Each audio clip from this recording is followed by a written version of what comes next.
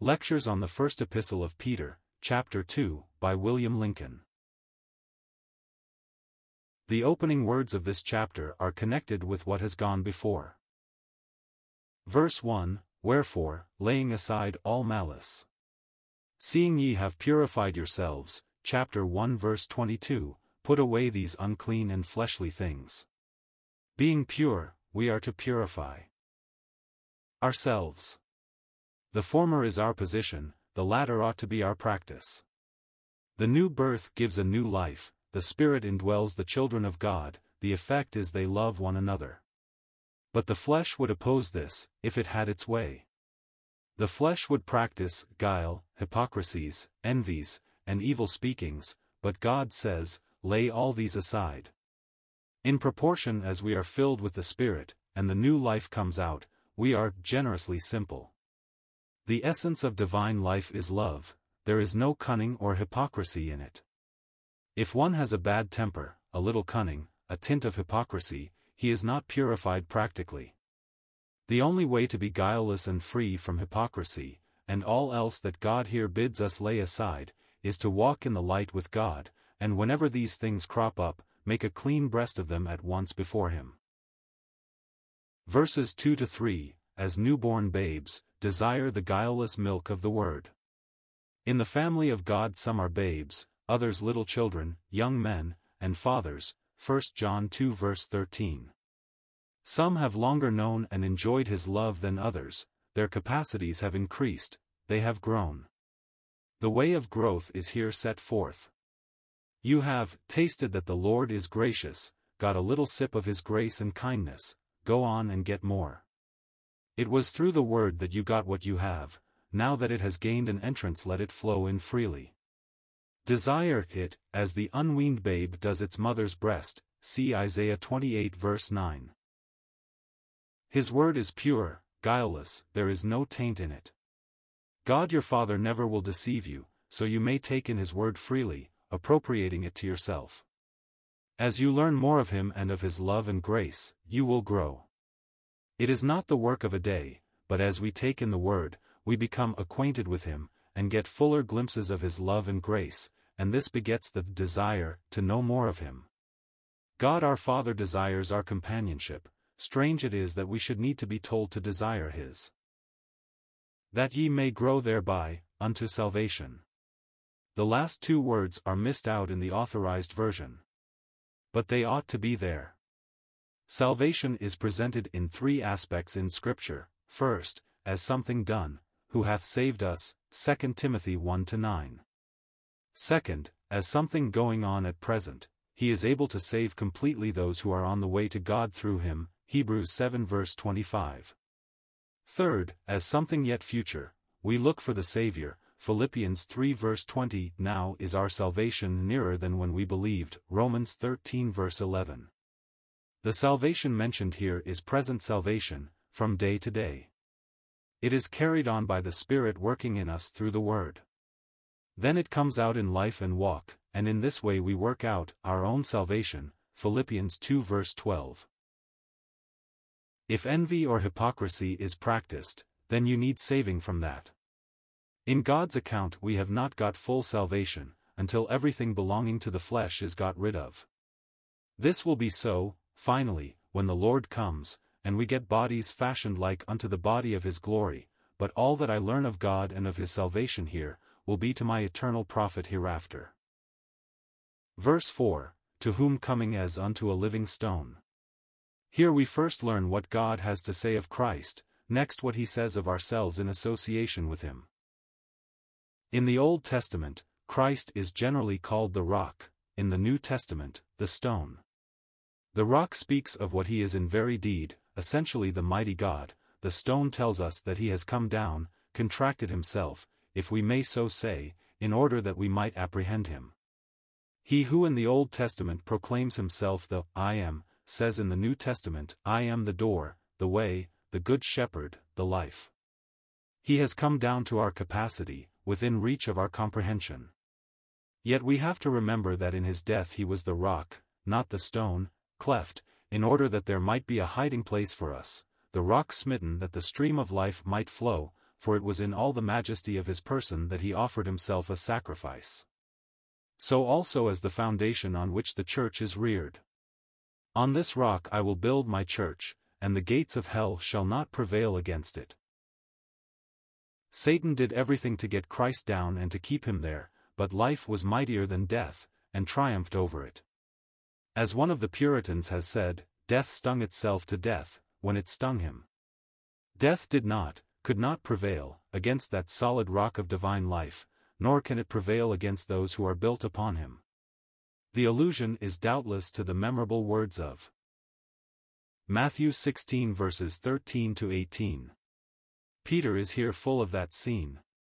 The Lord Jesus had led his disciples to Caesarea Philippi, just on the borders of the land of Israel. The place was in keeping with the revelation there given, for in the church, of which here the Lord gives his very first intimation, there is neither Jew nor Gentile, for out from the twain the church is built, see Ephesians 2 verse 15.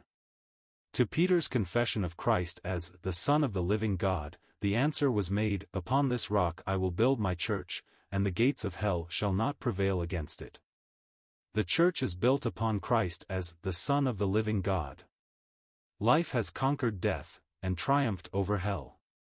Peter here calls him a living stone, and his people living stones, each possessed of the same life, having the same nature. Coming to him, they find in him life, and he says to all such, because I live ye shall live also, John 14 verse 19. How grand it is to see this, to grasp it, and to rejoice in it. There are a number of beautiful parallels between the scene in Matthew 16 and the teaching of this chapter, each serving to explain the other. Peter had been taught by the Father to know the Son, it had been revealed to him that Jesus was the Christ, the Son of the living God. Then he came to him, as we read, every man that hath heard and learned of the Father cometh unto me, John 6 verse 45. Here it is, to whom coming, unto a living stone, there is no as, it is a reality, ye also as living stones. There is thus identity between the Son and the sons of God. Peter himself was a stone, built upon the rock, from whom he received a new life and a new name. Simon was his name by nature, Peter his new name by grace, John 1 verses 41 to 42. Disallowed, indeed, of men, the Christ to whom we have come is a rejected Christ. He was despised and rejected of men then, he is disallowed and rejected by the world still. Do you realize this? The more you cling to him, the more you will share his rejection. It was not for curiosity that at Caesarea Philippi he asked, Whom do men say that I the Son of Man am, before hearing Peter's confession of him, but to shew how far from God's thoughts were all human opinions of him. Some said he was John the Baptist, some, Elijah, others, Jeremiah, or one of the prophets. With all their boasted knowledge, none of them knew anything of him, even the learned rabbis were in ignorance of him. Disallowed, indeed, of men, but chosen of God. Yes, heaven's estimate of him is different from earth's. God's choice is what the world rejected. Earth gave him a cross, God gave him the throne. The world put him between two malefactors, God raised him to the place of supreme honor on the right hand of the Majesty on high. I own frankly, that I do not seek or want the world's esteem after that. It tells me how little it is worth, for the world despises what God has chosen, and hates that which God loves. So, that which is highly esteemed among men, is abomination in the sight of God. Luke 16 verse 15. It is one of the signs of how far the people of God have fallen, when they can have the world's caress. Why, if we were like our Master, we would have the world hurling stones at us, or giving us the cross. Chosen of God, and precious. There was no one else to choose, on whom the work he had to do could have been laid. The word precious shews the choice was not arbitrary. The new creation is to be built up on the worthiness of Christ. How the Holy Ghost delights to tell of the worth of Christ, to stand up for the honor of Christ. He tells it out, unfolds it, and repeats it again and again, lest we should have a low or imperfect thought of the worthiness of the Son of God. We were anything but precious, for when we came to Christ we were vile and guilty sinners, fit only for the flames of hell. But blessed be his name, he made us accepted, literally, took us into favor, in the beloved, Ephesians 1 verse 6. As we have it in 1 Corinthians 1 verse 30. Of him, God, are ye in Christ Jesus, who of God is made unto us wisdom and righteousness, and sanctification, and redemption. Unto you, therefore, which believe, he is precious, or, the preciousness. There is no worthiness in me, but God has found enough in Christ, and he has put my worthlessness and his preciousness together, to display the worth of his Christ. He is the preciousness, and all for me. I do not wonder when I see that God loves and blesses me so much, it is all because of what he sees in Christ for me. As we sometimes sing, the love wherewith he loves the Son, such is his love to me. Ye are built up. There is not only salvation but edification also in him. There is church truth seen in clinging to Christ, as well as gospel truth, they both converge upon a living Christ. Peter does not mention the word church, but it is clearly implied here in our being built up. He builds only living stones, the dead have no place in God's habitation. In whom ye also are builded together for an habitation of God in the Spirit, Ephesians 2 verse 22. God is building for himself a house to dwell in, this is the grand climax of all his work. We are so apt to think of our salvation as the object God had in view when he gave his Son, but the great thought and purpose of God was to gather out from a world wrecked and ruined by sin, stones, each of which cost him oh how much, and after gathering, chiseling, and polishing them, to build them on a living Christ, his new and abiding foundation, for a dwelling place unto himself, every atom of which will be instinct with his own divine life. And then his glory is to fill it, permeate it, and flow out from it to beautify and bless all creation. Like as you always find in the Old Testament connected with the cherubim, the presence of God, so wherever we have the house of God, there is the presence of God filling it. As we keep on coming to him, cleaving closely to him, we are built up a spiritual house. Such lines of truth as are here suggested, brought and keep me out from the world's systems of religion. I see that God's way of building up is by clinging to Christ, and I dare not add anything to him whom God has pronounced the only foundation of his church. All other names divide and scatter, his name unites his own. An holy priesthood to offer up spiritual sacrifices. After the house comes the priesthood, first, the stones, then the building, next the priesthood, the worshippers within. God must fill his temple with praise. Of us, as of Israel, true it is, this people have I formed for myself, they shall shew forth my praise, Isaiah 43 verse 21. Some say they have nothing to offer. In his temple every one says, Glory, Psalm 29 verse 9, it is all vocal with his praise. By him let us offer the sacrifice of praise to God continually, Hebrews 13 verse 15. In calling us priests, God reminds us that we are his worshippers, and that we have something to offer. Worship is higher than service, for in our service we are occupied with man, but in our worship with our God. In Revelation 4 verse 4, we see the heavenly priesthood seated on thrones, with crowns upon their heads. There, their full dignity is seen, for they have reached the other end of the sanctuary, and are glorified in heaven. Here they are on earth, in the wilderness. They are 24 in number, thus shewing their completeness, as David divided the priesthood into 24 courses to praise Jehovah, 1 Chronicles 25. Of old the priests were of the house of Aaron, descended from him, one flesh with the high priest.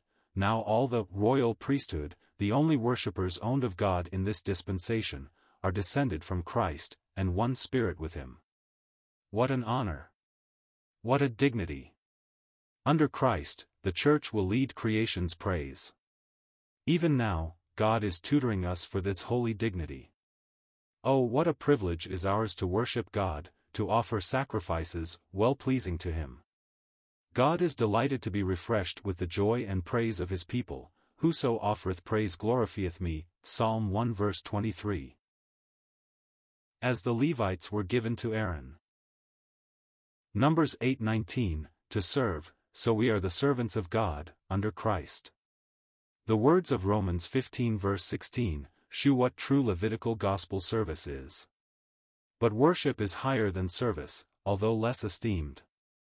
Many still approve of selling the alabaster box of ointment, and giving it to the poor in Levitical service, but Mary brake the box and anointed the person of Christ in priestly worship, John 12 verse 3.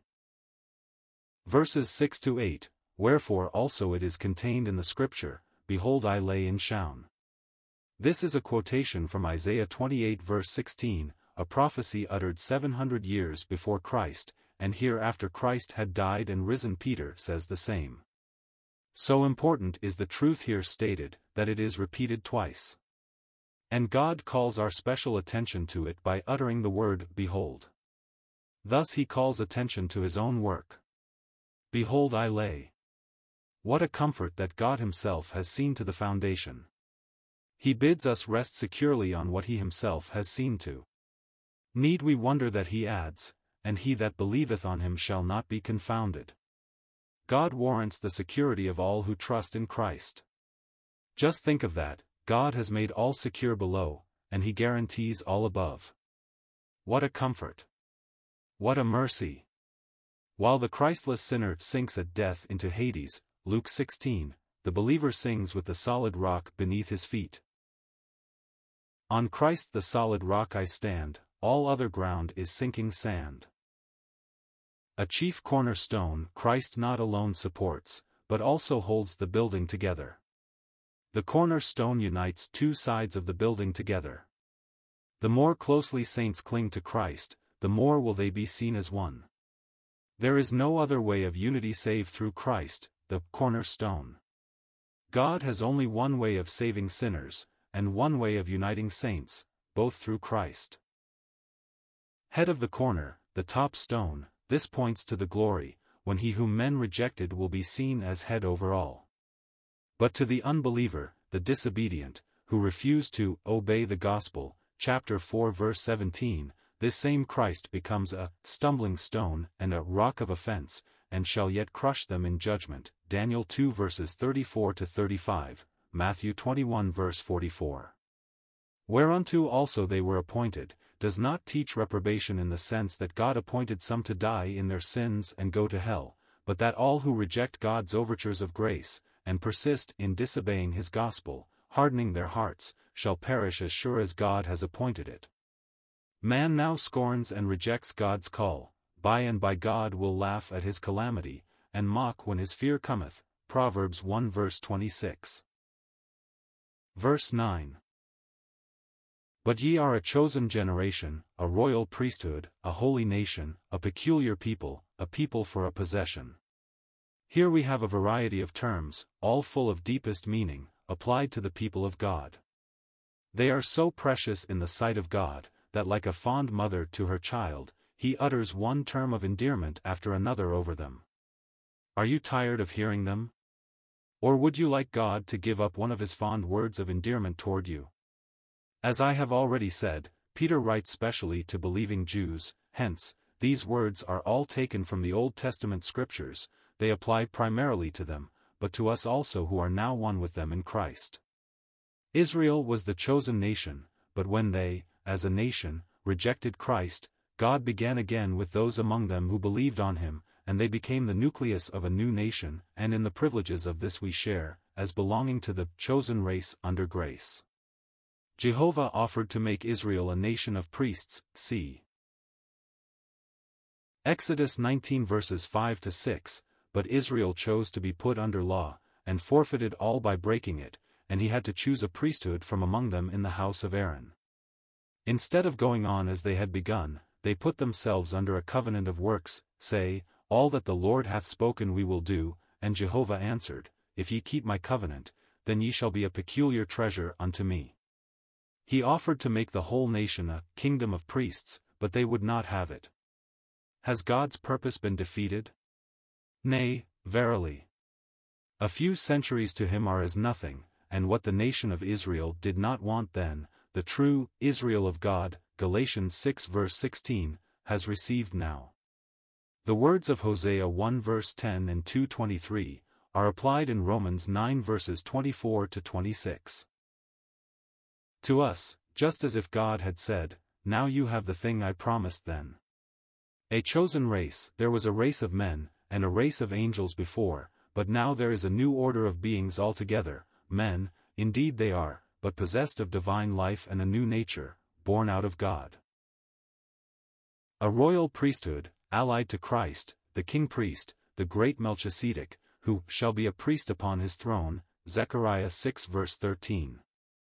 Under the Old Covenant, the office of prophet and priest had been combined in one person, as Ezekiel, as also that of prophet and king as in David, but God never allowed any single individual to hold the offices of priest and king together. This honor is reserved for Christ, and through our being descended from him, having our genealogy clearly traced to our priestly head, we are a royal priesthood. A priest gives up all earthly inheritance, a king receives and rules over all. As priests we enter in where our great high priest has gone, prevailing there.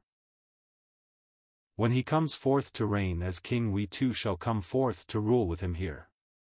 As priests we worship now in the immediate presence of God, as kings we shall come forth with Christ to rule with him, and under him the entire creation for God. God's full time for Christ to reign has not yet come, for we see not yet all things put under him, but when it does come, his saints shall reign with him. A people for a possession, a people for God to clasp to his heart, to live in his love, to dwell in his presence.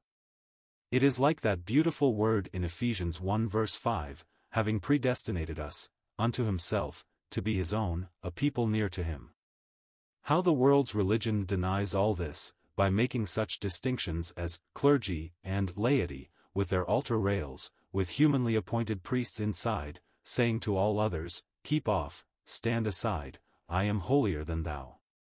God make us to cleave to, and tremble at his word, and to love and keep his way. To shew forth the praises of him who called you. God has done all this for us, and we are to drink it in, believe it, enjoy it. What for? Is there to be no response, no concomitant results? Yes, indeed. These great and glorious facts are to sway us, to take hold of us, so that we shall give out praise to him who has done so much for us. When we come together to worship, to be glowing as seraphim, not whispering, but shewing forth God's praises, giving him a foretaste even now, of what he shall have from the great congregation of his saints by and by, and when we go forth among men shewing forth in our lives his excellencies. Into his marvelous light, that uncreated light in which he dwells, is our home. He has called us into it, fitted us for it, and there we are to abide, looking down upon the world. What a calling! What a place! Into his marvelous light, without blame, before him in love, Ephesians 1 verse 5. Oh, my God, thou hast done all this for me. How do I respond? Do I love to gather with God's saints to worship and to pray, or would I clip the time for worship and for prayer? Or do I practically deny that I have been called out to be for God's possession, in a risen Christ, by going into the world, muddling in its politics, taking part in its schemes, and voting for its rulers, as if I belonged to earth? An holy nation, a peculiar people. What a wealth of names God delights to heap upon his own. Not meaningless, as many of earth's titles are, but all telling out his heart's love for his own, with the place he has called them to fill up there, and down here. A peculiar people, purchased to be his own, to be controlled by his word, different from all others upon earth. How God delights to see his own respond to the call, taking their place before him as the objects of his love, and standing out clear and separate from the world as the people of God. Verse 10, which in time past were not a people, but are now the people of God.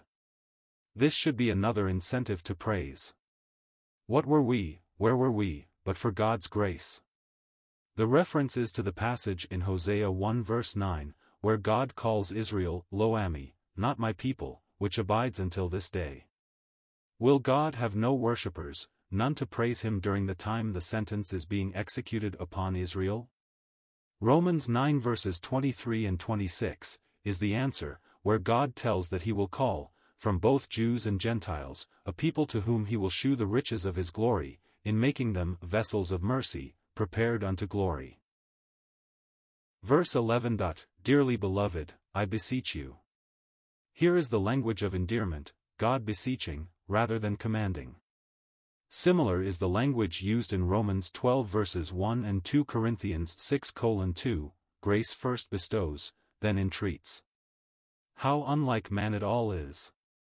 He assumes to be great, and issues his commands peremptorily, but he who is the great and mighty God, uses the language of entreaty to those who are the creatures of his hand, the subjects of his saving grace. As strangers and pilgrims. Strangers, eyes the land where we now are, for God has called us out of the world. Pilgrims, eyes the land to which we are going. The one word marks our relation to things below, the other to things above. Do we look like strangers here? Do the world's festivities and pleasures charm us as once they did, or has God's call to something higher and better spoiled us for them all? Pilgrims, because we are going home. I go to prepare a place for you, said the Lord Jesus. He would not have called us away from things below, without preparing something better for us above. If it were not so I would have told you. He would not set us on pilgrimage, and bids us suffer here, without giving a full reward. Even now, he gives, 100-fold, for everything lost for him. How?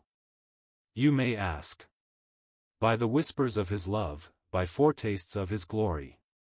He makes his pilgrim people even now so happy, that they wish they could sacrifice more for him. Soon the pilgrimage will be over.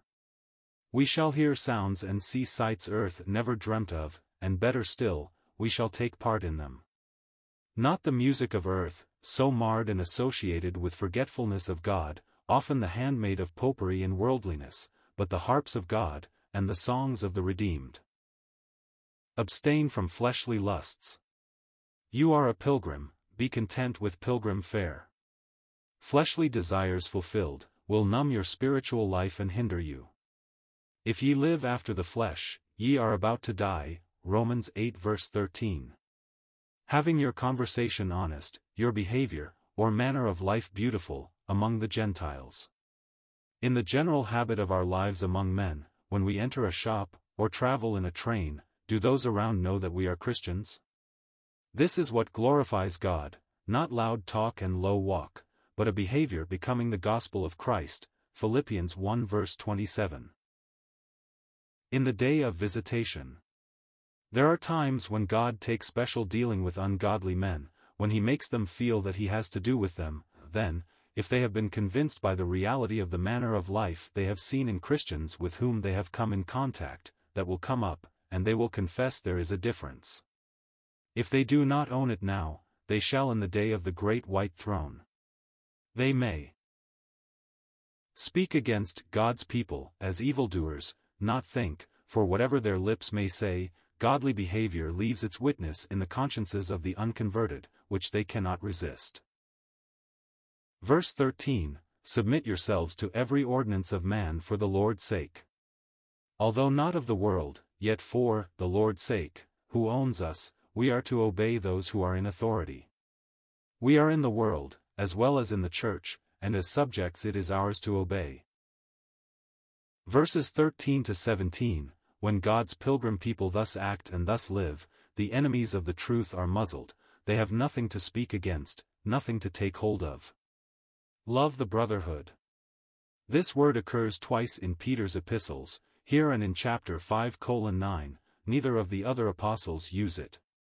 Peter once needed to be reminded that he was not above his fellow disciples, when the Lord said, When thou art turned round, strengthen thy brethren, Luke 22 verse 32. Now he uses this word to shew that all are to be together, no rivalry, no clerisy, no assuming lordship over brethren.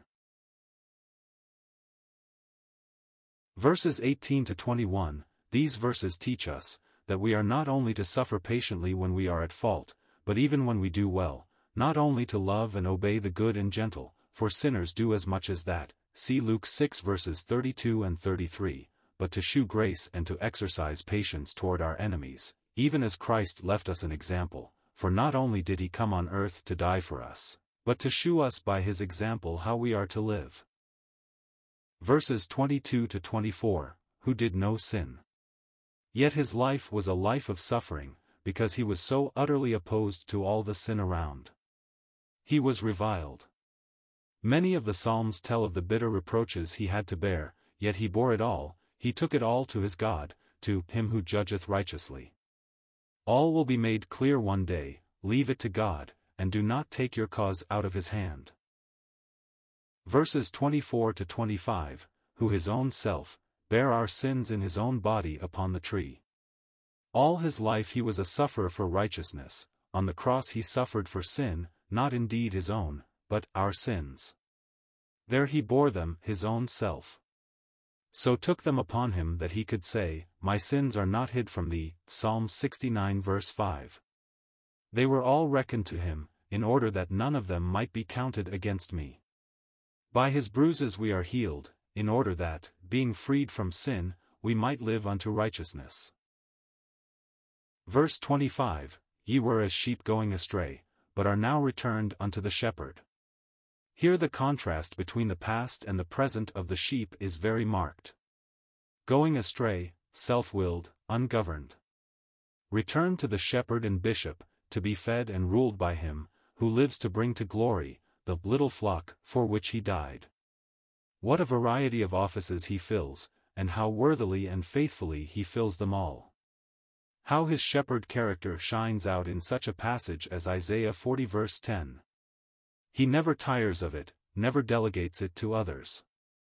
True under-shepherds do not gather the sheep around themselves, but, like the sheepdogs, they only bring the sheep around his feet to be fed by himself.